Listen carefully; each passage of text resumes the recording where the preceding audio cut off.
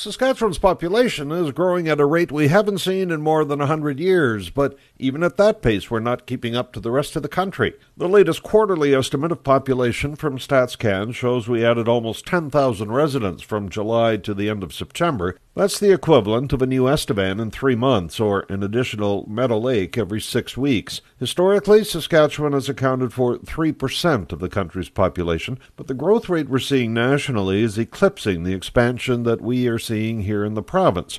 So as a percentage of the nation, we are diminishing in size. And population is an important metric. We're starting to see things like airline service erode. Alberta, the fastest-growing province in the country, will get 3 new seats in Parliament next time. We won't see a change, so our political clout is also shrinking. Now, while the provincial government is doing its part, staging trade and recruitment missions around the globe, our municipalities are largely silent on this topic as they idly watch their national importance diminish.